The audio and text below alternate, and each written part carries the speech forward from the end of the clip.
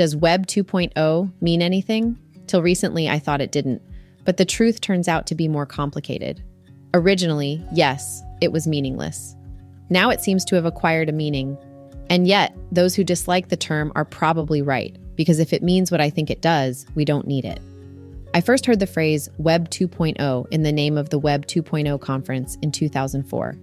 At the time, it was supposed to mean using the web as a platform, which I took to refer to web-based applications. So I was surprised at a conference this summer when Tim O'Reilly led a session intended to figure out a definition of Web 2.0. Didn't it already mean using the web as a platform? And if it didn't already mean something, why did we need the phrase at all? Origins. Tim says the phrase Web 2.0 first arose in a brainstorming session between O'Reilly and Media Live International. What is Media Live International? Producers of technology trade shows and conferences, according to their site. So presumably, that's what this brainstorming session was about. O'Reilly wanted to organize a conference about the web, and they were wondering what to call it. I don't think there was any deliberate plan to suggest there was a new version of the web. They just wanted to make the point that the web mattered again. It was a kind of semantic deficit spending. They knew new things were coming, and the 2.0 referred to whatever those might turn out to be. And they were right. New things were coming. But the new version number led to some awkwardness in the short term. In the process of developing the pitch for the first conference, someone must have decided they'd better take a stab at explaining what that 2.0 referred to. Whatever it meant, the web as a platform was at least not too constricting. The story about Web 2.0, meaning the web as a platform, didn't live much past the first conference. By the second conference, what Web 2.0 seemed to mean was something about democracy. At least it did when people wrote about it online. The conference itself didn't seem very grassroots. It cost $2,800, so the only people who could afford to go were VCs and people from big companies. And yet, oddly enough, Ryan Singel's article about the conference in Wired News spoke of throngs of geeks. When a friend of mine asked Ryan about this, it was news to him. He said he'd originally written something like throngs of VCs and biz dev guys, but had later shortened it just to throngs, and that this must have in turn been expanded by the editors into throngs of geeks. After all, a Web 2.0 conference would presumably be full of geeks, right? Well, no, there were about 7. Even Tim O'Reilly was wearing a suit, a sight so alien I couldn't parse it at first. I saw him walk by and said to one of the O'Reilly people, "That guy looks just like Tim." "Oh, that's Tim. He bought a suit." I ran after him, and sure enough, it was. He explained that he'd just bought it in Thailand. The 2005 Web 2.0 conference reminded me of internet trade shows during the bubble, full of prowling VCs looking for the next hot startup. There was that same odd atmosphere created by a large number of people determined not to miss out. Miss out on what? They didn't know. Whatever was going to happen, whatever Web 2.0 turned out to be, I wouldn't quite call it Bubble 2.0 just because VCs are eager to invest again. The internet is a genuinely big deal. The bust was as much an overreaction as the boom. It's to be expected that once we started to pull out of the bust, there would be a lot of growth in this area, just as there was in the industries that spiked the sharpest before the Depression. The reason this won't turn into a second bubble is that the IPO market is gone. Venture investors are driven by exit strategies. The reason they were funding all those laughable startups during the late 90s was that they hoped to sell them to gullible retail investors. They hoped to be laughing all the way to the bank. Now that route is closed. Now the default exit strategy is to get bought.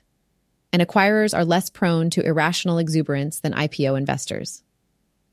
The closest you'll get to bubble valuations is Rupert Murdoch paying $580 million for MySpace. That's only off by a factor of 10 or so. 1. Ajax. Does Web 2.0 mean anything more than the name of a conference yet?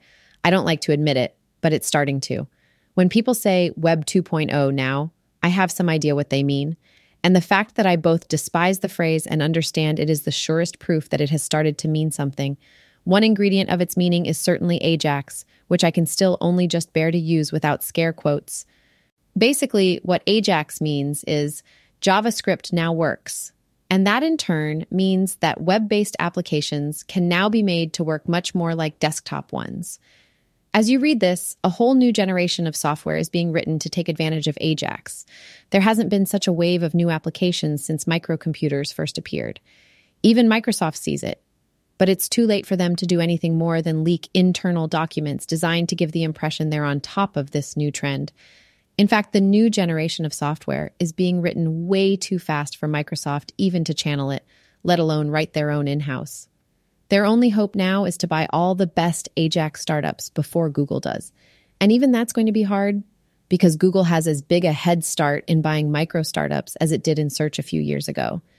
After all, Google Maps, the canonical Ajax application, was the result of a startup they bought. So ironically, the original description of the Web 2.0 conference turned out to be partially right.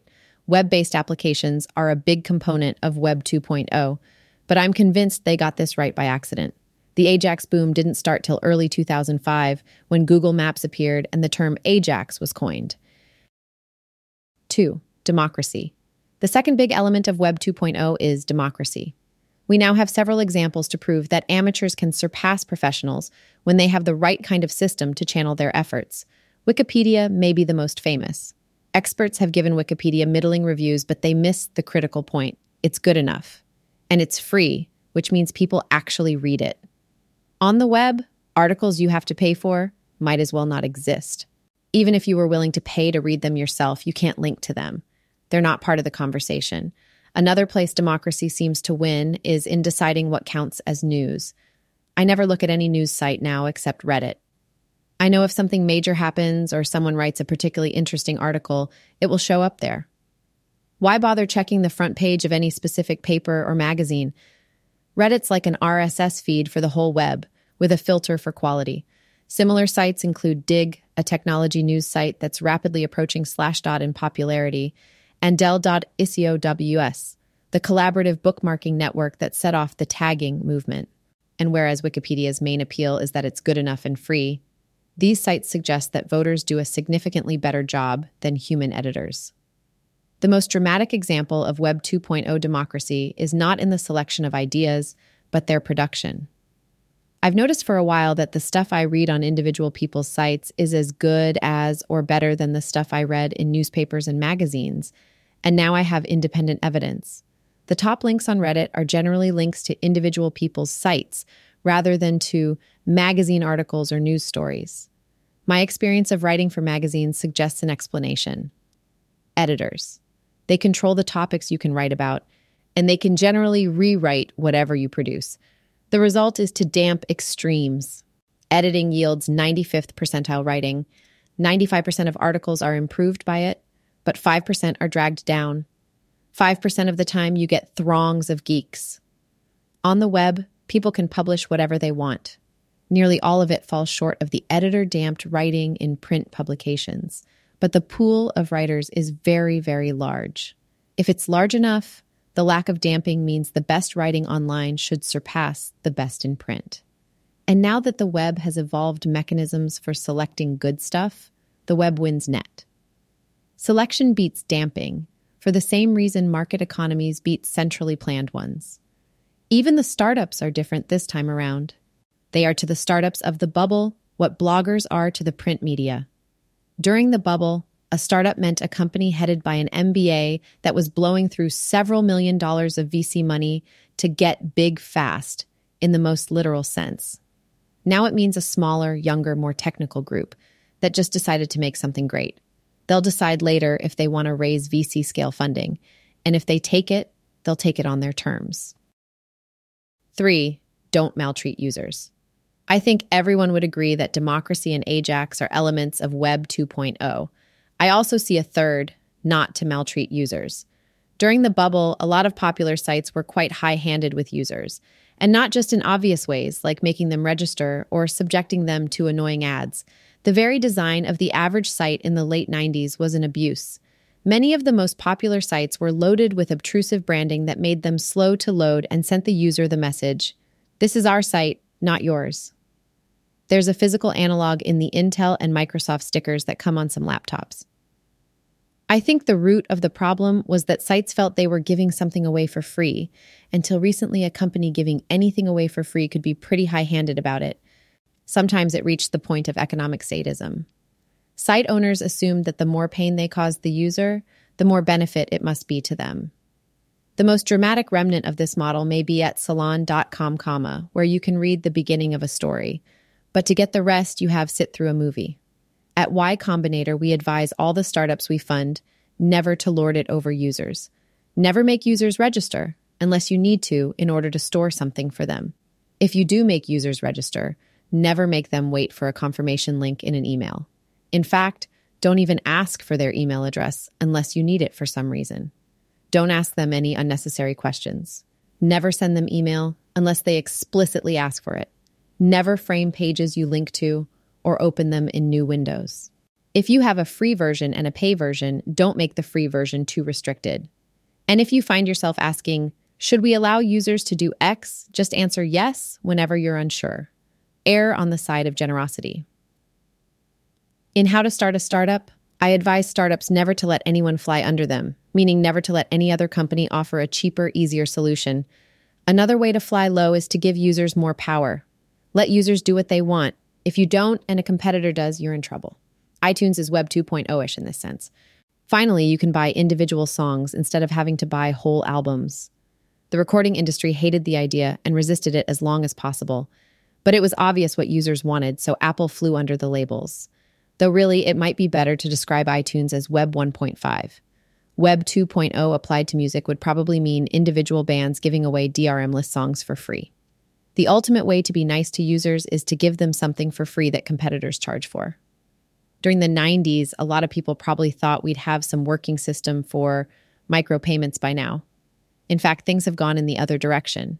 The most successful sites are the ones that figure out new ways to give stuff away for free. Craigslist has largely destroyed the classified ad sites of the 90s, and OkCupid looks likely to do the same to the previous generation of dating sites. Serving web pages is very, very cheap. If you can make even a fraction of a cent per page view, you can make a profit. And technology for targeting ads continues to improve. I wouldn't be surprised if 10 years from now, eBay had been supplanted by an ad-supported Freebay, or more likely, Gbay. Odd as it might sound, we tell startups that they should try to make as little money as possible. If you can figure out a way to turn $1 billion industry into a $50 million industry, so much the better. If all 50 million go to you. Though indeed, making things cheaper often turns out to generate more money in the end, just as automating things often turns out to generate more jobs. The ultimate target is Microsoft. What a bang that balloon is going to make when someone pops it by offering a free web-based alternative to MS Office. Who will? Google? They seem to be taking their time. I suspect the pin will be wielded by a couple of 20-year-old hackers who are too naive to be intimidated by the idea, how hard can it be? The common thread. Ajax, democracy, and not dissing users. What do they all have in common? I didn't realize they had anything in common till recently, which is one of the reasons I disliked the term Web 2.0 so much. It seemed that it was being used as a label for whatever happened to be new, that it didn't predict anything. But there is a common thread. Web 2.0 means using the web the way it's meant to be used. The trends we're seeing now are simply the inherent nature of the web emerging from under the broken models that got imposed on it during the bubble. I realized this when I read an interview with Joe Kraus, the co-founder of Excite. Excite really never got the business model right at all.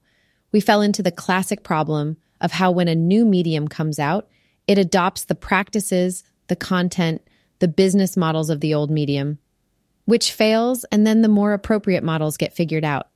It may have seemed as if not much was happening during the years after the bubble burst, but in retrospect, something was happening.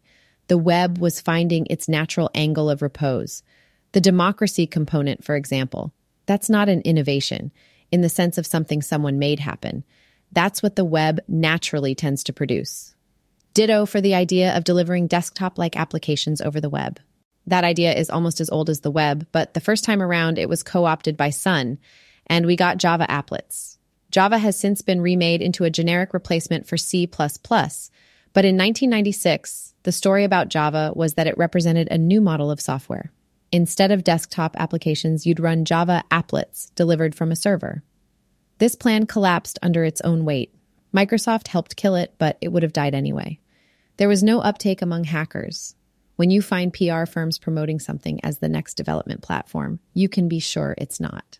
If it were, you wouldn't need PR firms to tell you, because hackers would already be writing stuff on top of it, the way sites like Bus Monster used Google Maps as a platform before Google even meant it to be one.